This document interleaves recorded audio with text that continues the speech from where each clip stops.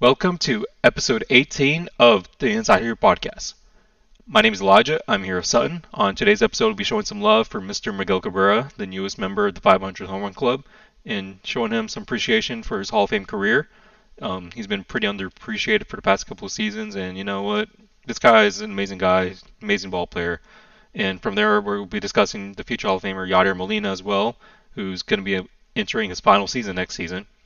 And then from there, we'll be talking about the CBA talks of having a luxury tax threshold and having a salary floor as well, and our viewpoints on both matters and see exactly, okay, is this the good way to incentivize teams to spend money?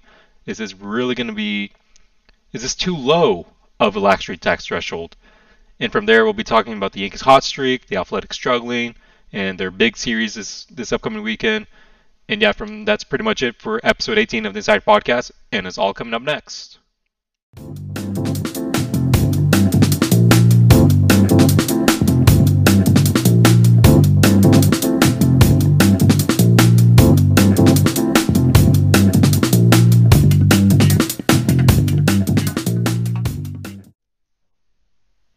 So the date is June 20th, 2003.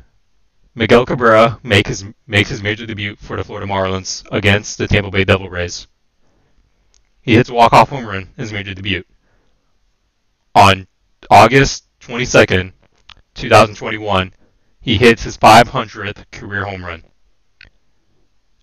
Absolute beast.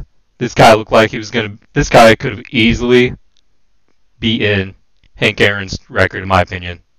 Had he stayed on that track, had he continued to hit like he could, like in 2013 where he won the Triple Crown, and his past couple of years, he's completely derailed. His career completely got derailed by injuries, and he's still a great ball player. We're still seeing greatness, but lately he's been underappreciated. What do you think, son? Man, it's interesting to see how he hits a walk-off home run in his first game, and it only seemed to kind of set the tone for how Miguel Cabrera was going to be as a player throughout his entire career. I mean, when you boil it down, we're talking about one of the greatest players of our generation, a historically good player who's, like you mentioned, the 500 home runs, along with a career 311 hitter. I mean, like, he's a total package, and the impact he's had on like this young Detroit Tigers team coming up. I think it's tremendous just how he's been able to carry himself as a leader through that ball club, and just like I said, the generational talent we got to experience with Miguel Cabrera. And unfortunately, like you said, injuries have kind of derailed that a little bit, and sort of we're seeing towards the end of his career. But just the impact he's had on the game of baseball, I don't think can be stated enough. I mean, hell, the guy won a Triple Crown. Right? And I think like the last time before Miguel Cabrera won it was like over 100 years. Yeah, Miguel Cabrera won it back in 2012. I'm going to correct what I had said. I had originally said 2013. Yeah, before Miggy, it was Carl Yastrzemski in 1967. Okay, so not quite 100, but I mean, a damn long time before that, the last time that happened. And he did it with 44 bombs and damn near 140 ribbies. So while hitting 330, it's unbelievable, I guess, the level of talent Miguel Cabrera was at one point in time, and just how dominant he was. And I mean, I think it's fair to say in like that 2008 to 2014, he was basically like the face of baseball. Yeah, for the longest time, it was him and Albert Pujols just battling each other for who is the face of baseball. And Miggy just kept on going. And once Pujols went to Los Angeles to play for the Angels, Miggy just completely overtook him in that category of becoming the face of baseball, because Pujols left in 2011, went to Los Angeles, and his career was never the same after that. Whereas Miggy, up until 2016, he was still that dominant force in that lineup. Huge name in baseball, still the face of baseball, and one of the most lovable guys in baseball too. You see him pranking a lot of his players that go on first, like that make it first base, and you see him like grabbing their pockets. You see him doing every once in a while. He pretends to have the ball on him, but he doesn't really have it. And he's just a really fun and loose guy. And he's completely different from Albert Pujols, who's a little bit more stoic, a little bit by leading by example and whatnot. Whereas Miggy was just having fun. He just loved baseball. He could literally get out of bed and just start hitting. His swing is so beautiful, one of the most beautiful right-handed swings in baseball, in my opinion. People think left-handed hitters have really great smooth swings. They look the prettiest swings, but Miguel Cabrera from the right-handed side, definitely, in my opinion, has the prettiest right-handed swing in baseball. Oh, 100%, man. And I kind of like, I want to touch on something real quick, kind of like you hinted at. I mean, for a guy who's a first ballot Hall of Famer by all accounts, he's never throughout his entire career taken himself too seriously. Like, we've seen him interact with the fans. And, I mean, even today, like Miguel Cabrera, like I said, is an established first ballot Hall of Famer. The second he retires, 6 years after he retires, he's definitely getting in. But he acts like he's a kid out there just enjoying the game of baseball, which I think, a lot of players could kind of take something from, because it's been a really cool way, I guess, to watch someone at the pedestal that he's at just be so loose and relaxed all the time. Yeah, the guys right now, like Mike Trout, who's current face of baseball, he doesn't. I mean, he takes baseball very seriously. Obviously, he's still a level dude that he really interacts with fans, but you don't see him pranking other players on the field. He's very competitive. Miggy, he's both competitive and always pranking people on the field. Granted, right now the Tigers are not in the best spot either, so he's just out there playing baseball, doing what he loves, and he's a leader in that clubhouse, and that's exactly what the Tigers need right now as they're rebuilding, retooling, whatever you want to call it. And unfortunately, we'll see how much longer he's going to be in Detroit. His contract is up in 2025 at the age of 42, so he still has a good amount. He still has 4 more seasons left on a contract, and I would love to see him finish it off. I don't see it happening, but I do want to see it.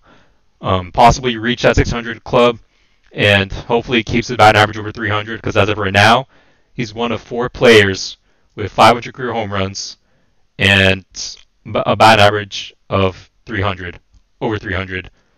Unfortunately, we saw Albert Pujols over his abysmal years with the Angels. He slowly went underneath that threshold of batting 300 for his career. So I really just want to see Miguel Cabrera finish off with a 300 career batting average and at least 500 home runs. You know that Miguel Cabrera is about to be the 7th player in big league history with 500 bombs and 3,000 hits. Yeah, dude, it's amazing. This guy, go ahead. Well, that's what's so cool about it too. Is he's a power bat that's going to hit for average, and it's like that's the best all around hitter you could ask for. Because it seems like a lot of guys are kind of either one or the other. And I think my next comp to him is kind of like a David Ortiz style, where they can hit for average while hitting for power, and it's like that's so rare. It feels like in today's game, because it just seems so you're either an average guy who's going to have you may run into 10 home runs throughout an entire season, or you're going to have the guys who are going to, like the Mike Zanninos, where they'll hit 30 bombs, but they won't hit over 200. So it's cool to see, I guess, just the blend of those two as a guy who can, in his best season, that Triple Crown year, he hit 44 bombs while hitting 330, and that's such a unique thing to see. And I just love it from a baseball fan perspective. Yeah, he's always been awesome to watch throughout his career, and like we were talking about, he's been very unappreciated lately, and we need to put a spotlight on him a lot more. And yeah, sorry. Shoot, I don't know where I was going. Miguel Cabrera, the GOAT. All right, one of the GOATs. Yes. I think if you talk about the best, one of the best 5 players from 2010 to 2020, Miguel Cabrera is probably the top of that list. And I don't think you're going to get any argument on that one. Yeah, and the best part was his 500 career home run was to right field, which is something that he's done throughout his entire career, is hitting to all fields with power, which we don't see that often anymore. Right now, we only got Trout, we got Shohei, Judge, Giancarlo. I feel like I'm missing a couple of other people, but he uses all the field. And just back when he was still that amazing hitter, he's still an amazing hitter now, but like back when he was like on another planet, he would hit to all fields even without power. Like if he was just making contact, he would hit to the opposite field. Now we see him pulling more on the ground, but beforehand he was always just spraying the ball over the field. You couldn't really shift on him until lately, until he started pulling with the ball more, mainly because he's getting older, and so he was just trying to get ahead of the ball rather than letting it travel. But right now, he's that swing to right field is just beautiful, man. Always had one of the most beautiful, Absolutely. yeah, always had one of those most beautiful swings of going to the opposite field, and yeah. What do you think about his swing? Like, do you think it's one of the prettiest? Oh no, listen, I love it. To me, it's like it's a pure baseball swing, and to me, he sort of sets the tone for that because of how good he is.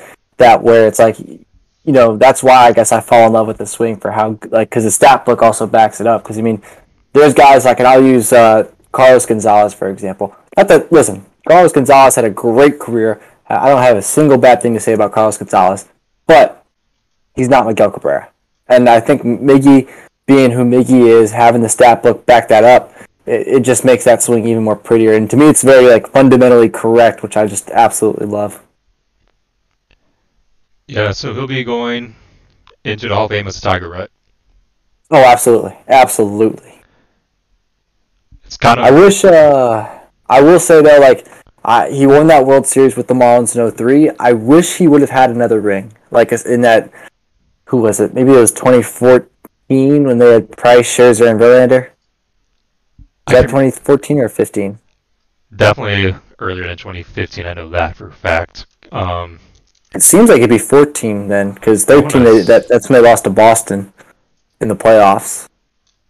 let's see, Detroit 2015. Oh yeah, you were right. You were right. No, Like 15 or 2014. 14? 2014. Yeah, because they got Okay. Price at the trade deadline. Yeah, they had Yes. Scherzer and all them. Yeah, dude, And I it's like was. for how stacked those teams were, man. It's like how did that team not win a championship? I know, man. It was ridiculous, man. I love. I literally was about to say the same exact thing. I was like, it just sucks that he couldn't win a ring with the Detroit Tigers. It would have been awesome to have seen that. And yeah, I don't see how the Tigers. I mean, I know why because Dave Dombrowski, who was also the Red Sox GM a couple of years ago, he doesn't invest in the bullpen whatsoever, and that's what ruined it for the Tigers. That's what ruined it for the Red Sox too. That's something he's had a very good track record of doing, is not investing in the bullpen. And we all know pitching wins World Series, except for 2017 when literally balls were flying all over the place and the back and forth between the Astros and Dodgers. Outside of that series, pitching wins World Series. Yeah, you're not wrong. You were not wrong. We saw it with the 14 Giants, with guys like Bumgarner coming up and stepping up big. So yeah, you're right. Pitching wins championships, and I mean they had it in the rotation. Just the bullpen, like you said, just wasn't there.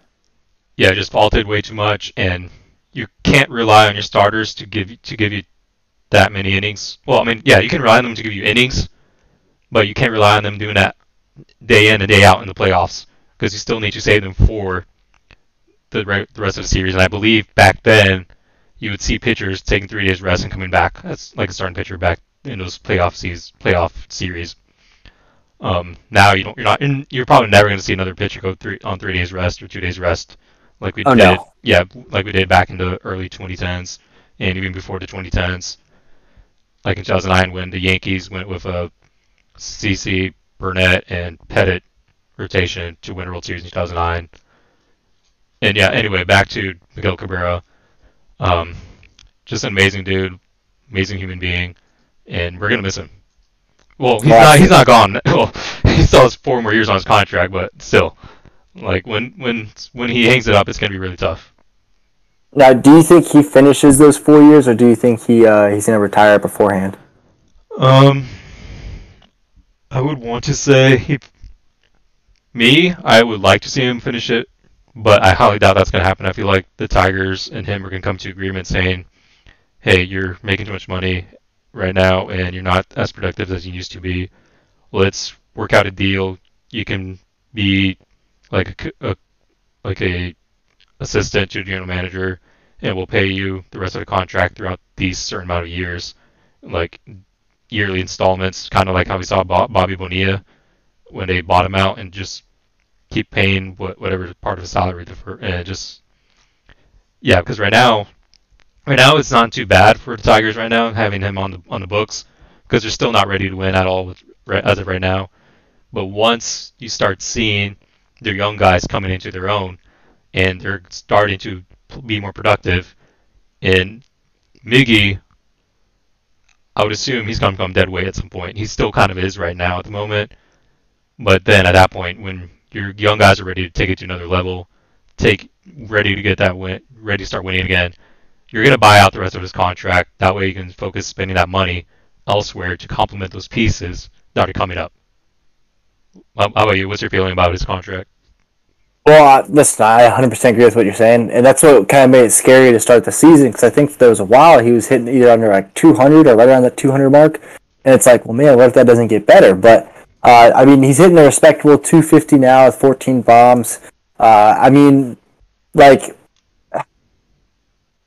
as a fan who grew up watching Miguel Cabrera in his prime, I want to see him finish out that deal as a Tiger and like finish out playing as like a ball player.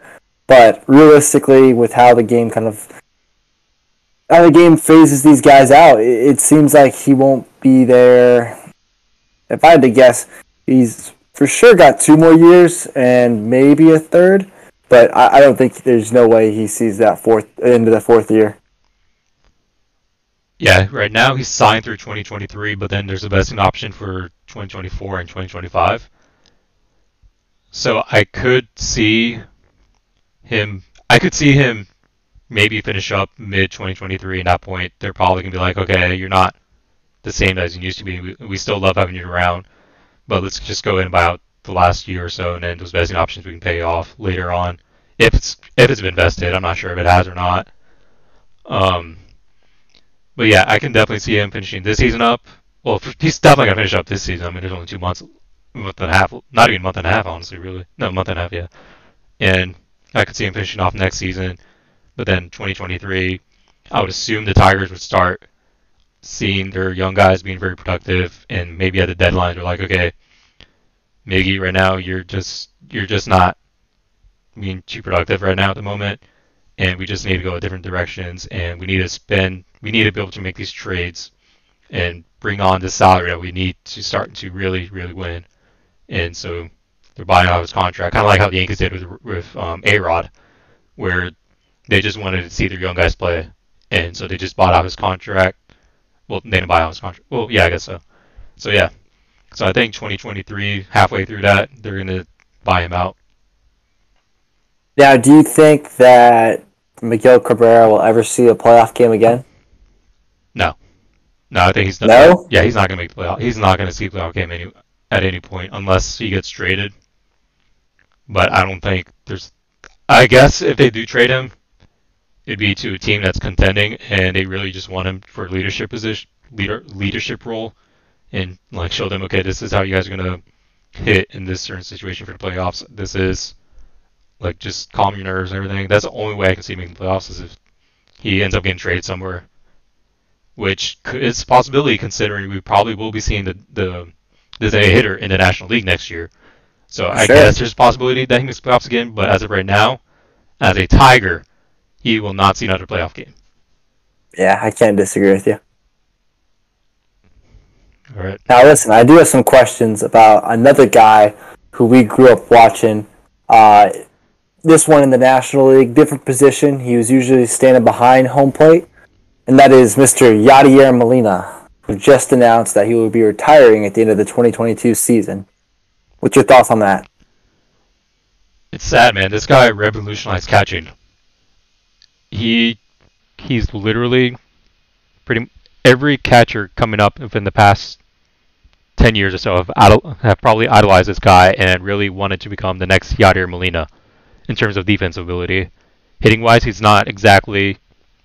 He's pretty good hitting wise. It's just not like if you look at his numbers hitting wise, he's probably not a Hall of Fame Hall of Fame player, but all his tools and everything, especially that arm, that amazing arm, it's definitely gonna get him Hall of Fame because Oh, absolutely. yeah, because this guy, every catcher wanted to model after him and Pudge Rodriguez. But Yeah, I mean, Yachty always, to me, he always set the tone for like what it means to be a great defensive catcher. Like you said, the offensive numbers aren't great, but a 280 catcher is. I mean, I don't think you're ever going to hear a complaint from me out of a guy who's hitting 280 at the catcher position. But yeah, I mean, over 2,000 hits. Like offensively, like you said, does he get out of the Hall of Fame? I don't know. He's probably the Hall of really good. But I think his defense and his leadership ability for a team that won 2 World Series with him, I don't see how he doesn't get into the Hall of Fame. Yeah, he's getting Hall of Fame. There's no doubt about that. It might take him a little bit because a lot of people probably really see those offensive statistics and be like, is he really a Hall of Famer? But I feel at the end of the day, he will become the Hall of Fame. He will go in as a Cardinal. He will be remembered as one of the best defensive catcher in all of baseball, in baseball history. And the guy that really was him and Adam Wainwright really cemented their legacy with the Cardinals. And this guy and Yachty's definitely been the face of the franchise once Pujols left. And yeah, he's on a 1 year, $10 million extension for next season. And it's funny because the past couple years we've been hearing rumors of him saying he would go somewhere else. Like I believe that this past past off season, there was talk between the Yankees and him.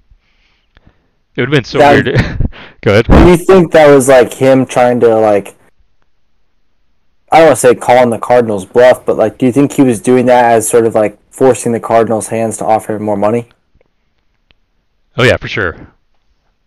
But it still just would have been weird to have seen him in a different uniform either way. Yeah, no, I couldn't picture it. Yeah, it's kind of one of those guys where it just wouldn't look right whatsoever. Now, what's your take? Because I mean, this is even more rare nowadays. But what do you think about guys who spend their entire career with a single organization? What do I think about it? Yeah, Oh, it's awesome. I love it. We're not gonna see that happen that often anymore because it's like who's doing it? Like, the only guy I can think of off the top of my head is Trout, but that's if he doesn't get traded. But other than that, I don't. Maybe Judge, maybe doubt it, but maybe. oh yeah, no Judge. But yeah, as of right now, it's probably gonna be Trout, and that's it.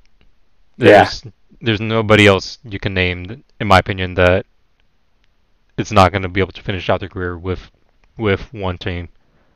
We saw the end of that back when Todd Helton retired, back when Cheetah retired. I think both of them were in the same season, 2014. And we also saw that with the most recent case, Joe Mauer in 2019. I think he retired, 2019 or 2018. right.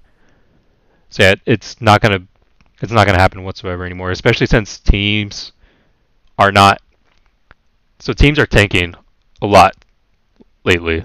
So you see them cutting their loss. You see them trading away their franchise guys in order to give them a chance to win and also take off their salary off the books and get those prospects back in return. And so yeah, I don't see that happening with any team whatsoever anymore, where one player spends their entire career with one team, except for Clayton Kershaw. Now that I think about it. Oh, good point. Good point. Yeah, there's no chance that Clayton Kershaw will finish his career anywhere else besides the Dodgers, same as Mike Trout with the Angels. Hey, doesn't Kersh have an opt out at the end of the season? I think he does, but there's no chance he's going to leave the Dodgers. He's not going to go anywhere. Dodgers can't do Yeah, that. They can't do that to their franchise. And face it, the Dodgers have all the money in the world. that's true. Now, I mean, but if you're the Dodgers, and let's just say both guys, I mean, they're probably not, but let's just say both guys cost the same dollar figure. You have to pick between re-signing Kershaw or re-signing Scherzer. Who you picking? Kershaw. Okay, good answer. Yeah, Kershaw. You got to go Kershaw. I don't care that Kershaw's been AIL this season. You. I don't care if Scherzer finishes off of like a better high note in the playoffs than Kershaw does. You're bringing back Kershaw, no matter what. You let Scherzer walk. You already know that Scherzer has preference for the West Coast, and that's going to work the Dodgers. That's going to work in the Dodgers' favor. You're probably getting into a bidding war with the Dodgers. I mean, with the Padres for Scherzer, if you were to bring back Scherzer too. But yeah, you have to bring your legacy guy back. You have to. No, I agree, and he has been like a franchise cornerstone for them. So I hope they bring him back. But listen, one thing I've learned is that baseball, anything can happen. So Yeah, baseball's business. All these statistics off of CooperstownCred.com, which seems like a cool site because this is the first time I've seen it. Um, but yeah, 2 world championships between 2006 and 2011. There's that famous picture of Adam Wainwright, who was a closer at that time, jumping into Yachty's arms and just jumping together, celebrating the World Series over the Detroit Tigers. Speaking of the Tigers, in the 2011 World Series against the Rangers, and batted .328 in 21 World Series games. So he was a clutch dude in the playoffs as well. He's just overall, he's definitely going to make the Hall of Fame. yeah, I agree, man. And like I said, even like we've touched on about his offensive numbers not being that strong. I mean, go out and find me another catcher that's going to have a career 280 average. I don't think you would be able to. You know, so yeah, we've been spoiled watching the great career of Yadier Molina. It's gonna be weird not having him in the league. You know, I think we've said this in previous episodes where it's like it seems like the generation of players we grew up watching are slowly starting to kind of get phased out, and I think Yadi going is probably gonna be that first domino to go. But yeah, man, it's been a hell of a career for Yadi Molina. Yeah. And Pujols has had a resurgence with the Dodgers too, so it looks like Yachty will be the first one to hang him up out of our generation of players and everything. Yeah. All right, so I brought up the Orioles trading away the productive guys. I brought up like teams that are tanking, trading away the productive guys. And speaking of tanking, the Orioles won their first game yesterday since August 2nd. That's Is it bad that I was kind of like hoping they would lose, just so they would lose like 20 consecutive games? It's not bad at all, man. Okay, good. It's kind of funny. As of now, as we're recording this right now, the Angels are losing 7-1 to Baltimore. Oh God! So right on cue of us talking how bad the Angels pitching is, they're losing to freaking Baltimore 7-1. Just lost 19 in a row. 19 in a row. It's a long losing streak, and this definitely brings up talk of the salary floor. And I'm gonna go read this off the article off from The Athletic, which is from Evan Drellich and Ken Rosendahl.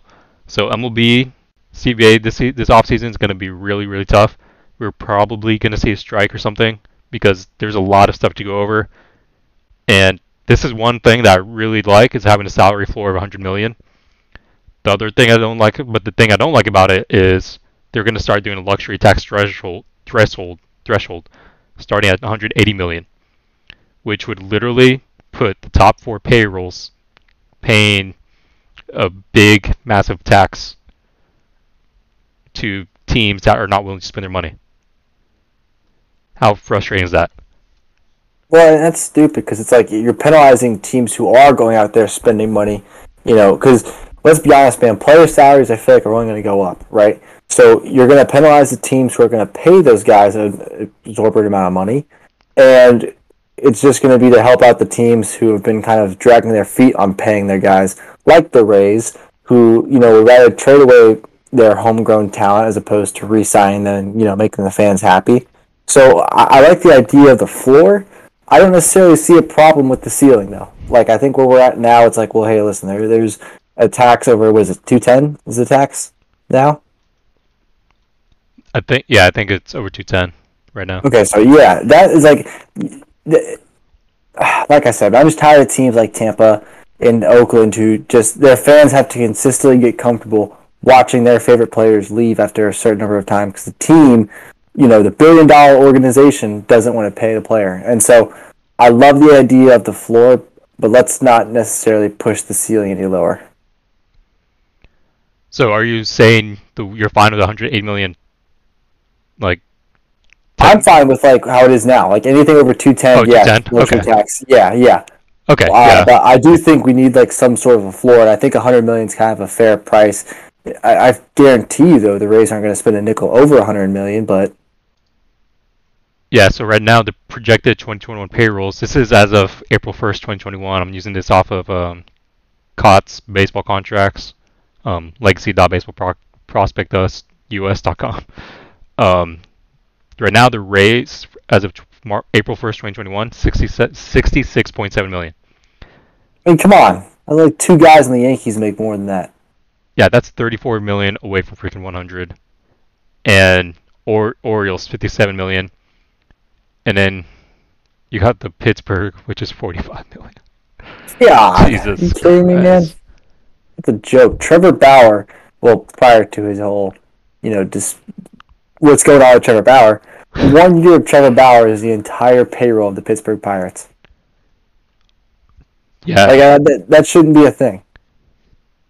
Yeah, you shouldn't be penalizing guys for teams for spending money, at least over $180 million. It should be. I'm fine with 210, I guess. But even like 180 doesn't seem like it's that much.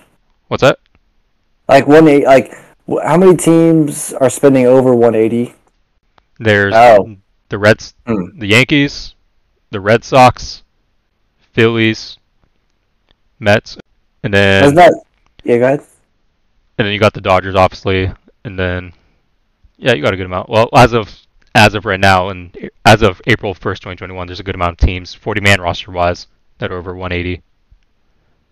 But either way, a lot of these teams still need pieces to add, and to be contending within the next season as well. And having a 180 initial tier, that's going to hurt them a lot in terms of like revenue, and they're going to be giving money to other teams that are not really spending whatsoever. And yeah, your thoughts?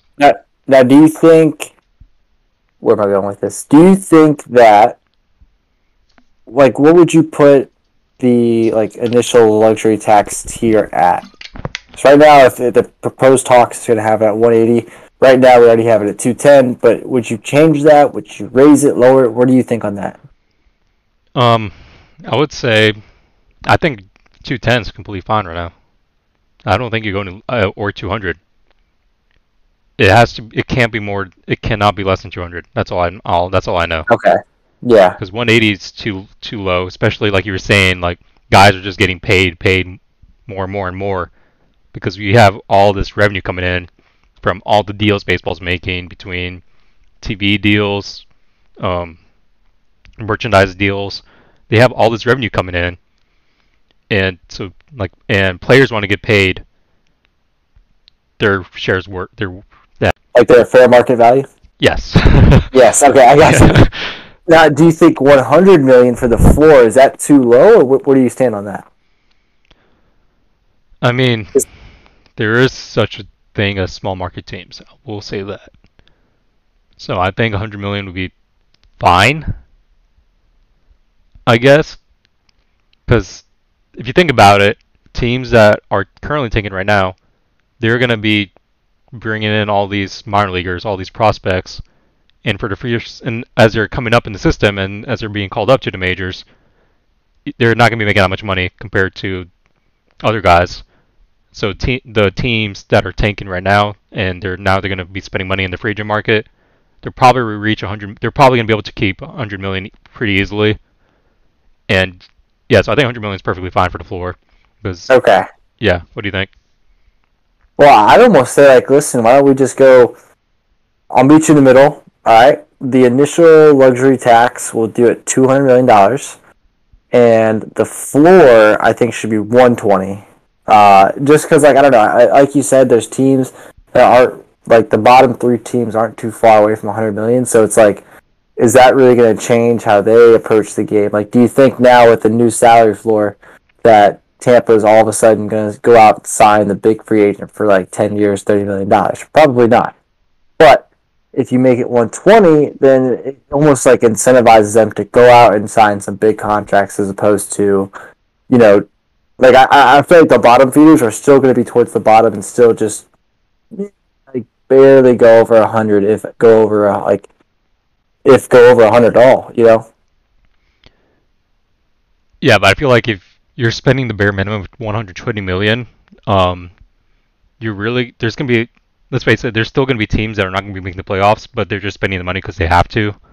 And are guys that are wanting to win championships going to go to those teams that are not really on the brink of being competitive whatsoever?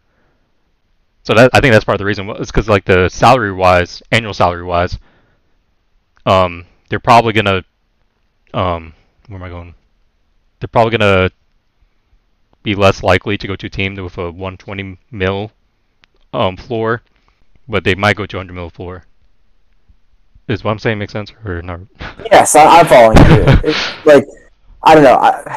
Either way, the floor is a good idea. I definitely think this is something that's like long overdue, especially how I keep referencing them, but the Rays have sort of been the pinnacle of just not spending money but being competitive. And it's like, well, man, imagine how good that team would be if they had like one big contract or one, right. Like if the Rays don't win the World Series this year, are we going to look back and say, "Huh, man, had they gone out and gotten, I don't know, Garrett Cole a couple of years ago, and he's in year 2 of pitching for the Rays.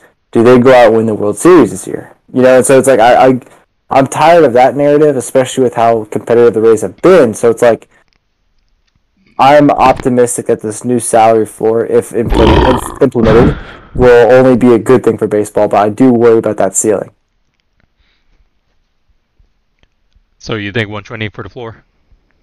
I would say I think 100 is going to make it competitive, but I think we're going to see 120 within the next 5 years. Okay. Yeah. I'm fine with either. I just want to see a floor, and like you were saying, I do want to see teams like the Rays spending money, and I also do want another team that needs to spend money is probably the I would like to see the Pirates spend more money too. That team is we saw them like they had a really high ceiling and they had like a really good window, but they just never invested in that team whatsoever. So like windows are getting closed too early for teams, I feel like.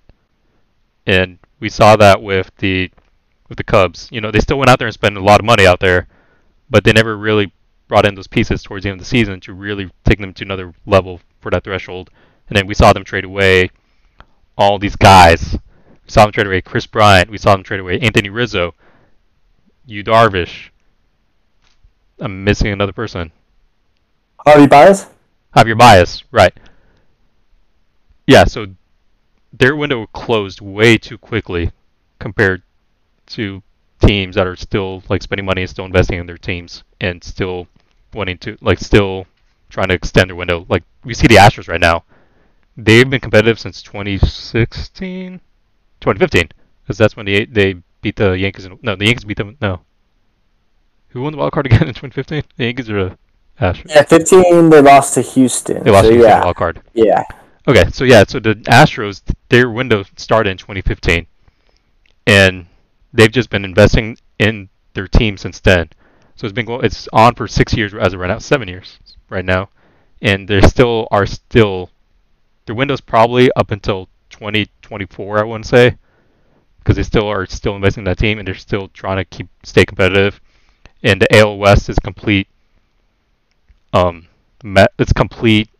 It's going to be up for grabs pretty soon, in terms of like with the Mariners really starting to come up with their prospects. So right now, the Astros are still spending money to stay on top of there. And that's with losing some of their core guys like Springer and Garrett Cole. They're still competitive. Yeah, and obviously you have Verlander coming off the books at some point in a couple of seasons, and they're going to reinvest that money into even more guys. So yeah. Alrighty, so one of the teams that the Astros are being competitive. Wait, do you have any last thoughts? Final thoughts? No, I think we hit them all. Yeah, like I said, I'm definitely excited to see a floor, but let's just keep careful with where we put that ceiling. Yeah, and this isn't two biased Yankee fans talking either, by the way. I just want to say that this is just us being baseball fans and wanting to see teams actually invest their money and whatnot. A little bit of bias, not much, just a little bit. I don't have any bias. Oh, well then, no bias. Yeah, no bias. Because let's face it, the Dodgers have a really, really high payroll, but the reason why they have such high payroll is because they're able to do those big trades because they still are very good at evaluating talent. You see them, they trade away Jeter Downs for Mookie Betts. They traded away so many good guys, but then once they get the guys they traded for, they signed them to a long-term extension like Mookie Betts, and they're gonna keep Trey Turner too, because Trey Turner I think is free agent in like 2 years or so. I want to say. Yeah, he's got another year after this year. Yeah, so you still see. So yeah, the Dodgers have a high payroll, but they're not really. I don't. Do you think the Dodgers are buying their championship, like their divisions? Okay, the only reason that I would make I could understand that argument is because their payroll is so high. But like you said, man, a lot of their guys are either homegrown talent, which like the Walker Buellers, Dustin Mays, Kershaw. they generate a lot of talent from that organization.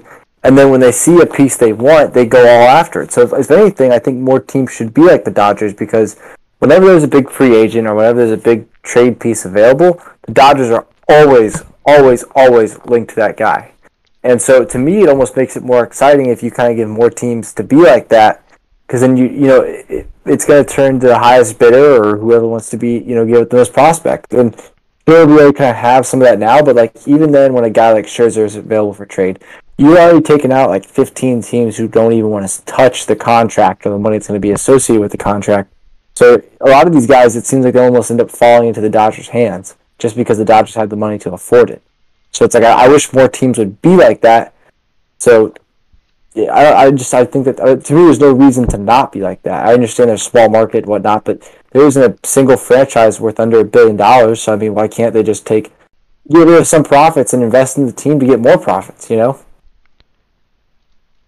Yeah, and on the subject of the Dodgers, you have freaking Kenley Jansen that's homegrown. You've got Julio Urias, Walker, like you were saying, Buehler too, Kershaw, Will Smith, and Justin Turner's been a huge. Like the Dodgers are just very good at evaluating talent and seeing opportunities that they can do. They easily can go for like Turner and Max Muncy as well. Muncy they got from the Athletics, I believe. And they've just always been good at flipping their young talent for guys that are going to be those big pieces. And yeah, Dodgers are just a really well good run organization. Andrew Friedman, former Rays executive, it's definitely revolutionized the Dodgers' way of going about business. Let's go ahead and start recapping. Well, we already discussed the Orioles, but now the Oakland Athletics are struggling, and kind of sucks because they were really the only other team in the AL West that was really being competitive against Houston. And tonight they're starting off a big series against the New York Yankees. And the Yankees have been absolutely hot. Hot. 11 wins in a row. Now, do you think that, like, if you had to guess, it seems unrealistic to say that they're just going to walk into Oakland and win all 4 games. What game do you think, like, what's your series predictions, and what games do you think they're going to lose? So you're going to give, like, an actual... Like, your series prediction for this weekend.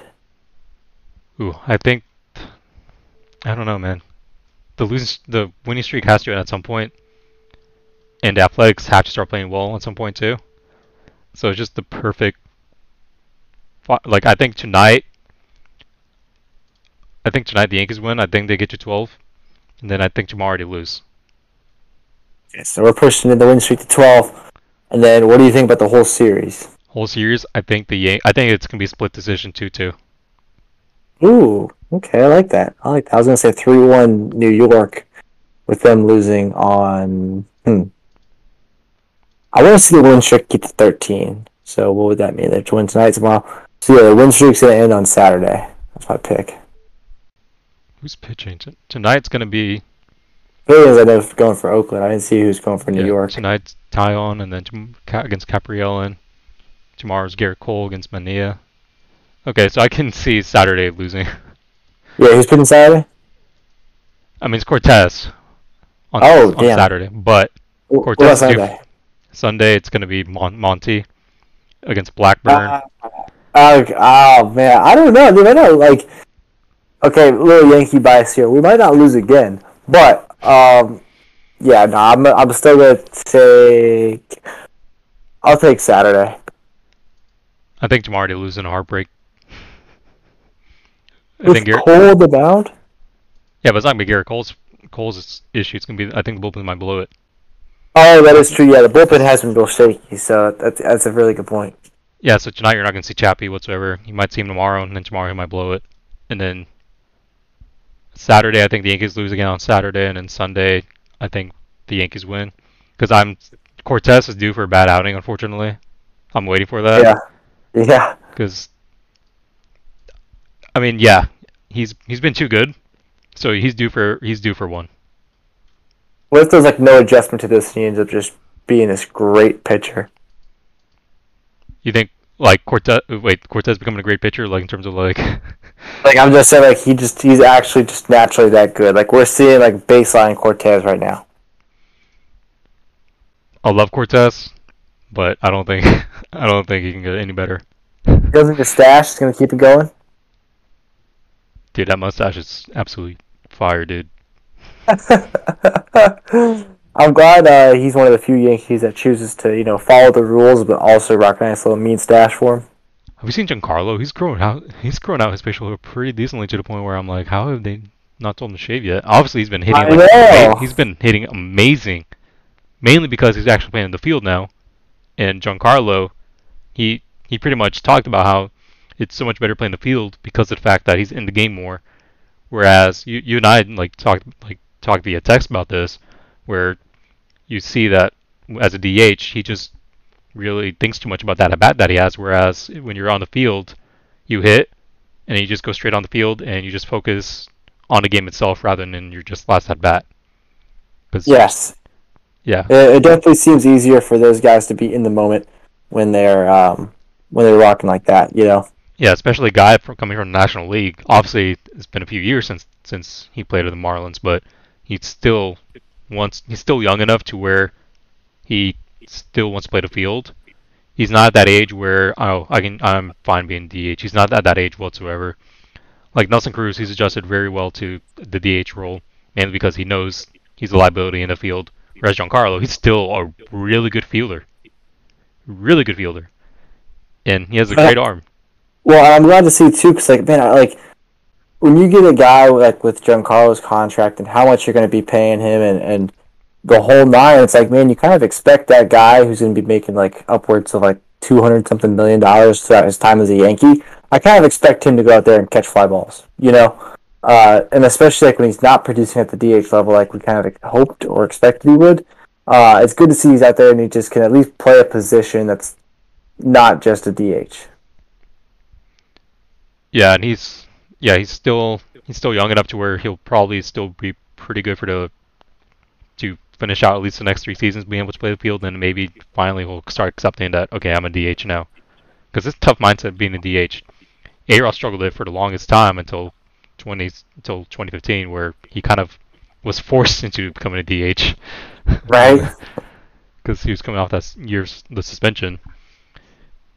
And yeah, and we saw that with Jorge Posada too back in 2011, where he literally could not adjust to being in the DH anymore, to where he just ended up having to retire at the end of the season because he just had an abysmal season. Because the Yankees went out there and signed Russell Martin to be their catcher, their starting catcher. And there was a time where Posada, the Girardi wanted to bat him ninth, and Posada was like, "No, I'm not doing this whatsoever. I'm just gonna not play today," because he just never got into that great of a mindset to where I can accept that I'm a DH. I can accept that I'm no longer that defensive catcher. He never got into that mindset. Because being a DH, yes, it seems easy to just go out there and hit. But no, you got to think about, you're literally thinking about that at bat for the next 2 to 3 innings until you're coming up next. And yeah, it just weighs on you heavily, I think. And to me, it gave me like a whole like new level of respect for guys like Ortiz, Edgar Martinez, and even JD Martinez now. Just guys who are able to slide into that role from a defensive position to the DH and have just, been amazing at it. So I tip my cap to those guys after just kind of seeing the struggle Stanton has gone through. And now that we see he's playing in the field, he's playing better. It makes sense, but like I guess I never really thought of it like, oh wow, you think if he's just hitting, he'd be a really good hitter because he can just focus on that. But there's a whole mentality and a whole mental aspect of the game that goes into it that I didn't consider. Yeah, and you got to know how many swings are too much swings in between the bats, because designated hitters go in between at bats and go into the into the batting cages and just hit off the tee every once in a while just to stay warm. And you got to find that right balance of like, okay, how many swings do I take before my next at bat? How many should I take swings between at bats? Because guys need to stay loose and warm, and they just need to keep moving. If not, they just get all tight, and then that just makes for a horrible at bat at the following. So you still got to be able to stay warm, and it's going to take a while to find a routine to do that. So with Giancarlo, I don't think he ever got comfortable. I don't think he was ever able to find a routine. And now that he's playing not the playoffs. Now that he's playing the field, he's going to be able to keep focus on. He can focus on each at bat at once rather than just think of it all the time. Right. Yeah. No, and like I'm excited to see he's doing well again. I mean, we need a guy like him to kind of stay hot for the team. And honestly, like no cap, I kind of like Aaron Judge in center field. Oh yeah, he's been amazing center field, like a lot better than I expected. And the Yankees have a very tall outfield with Judge in center, Giancarlo in right, and then Gallo in left. Well, listen, we got a lot of big boys, all right? How about that catch Gallo made, man?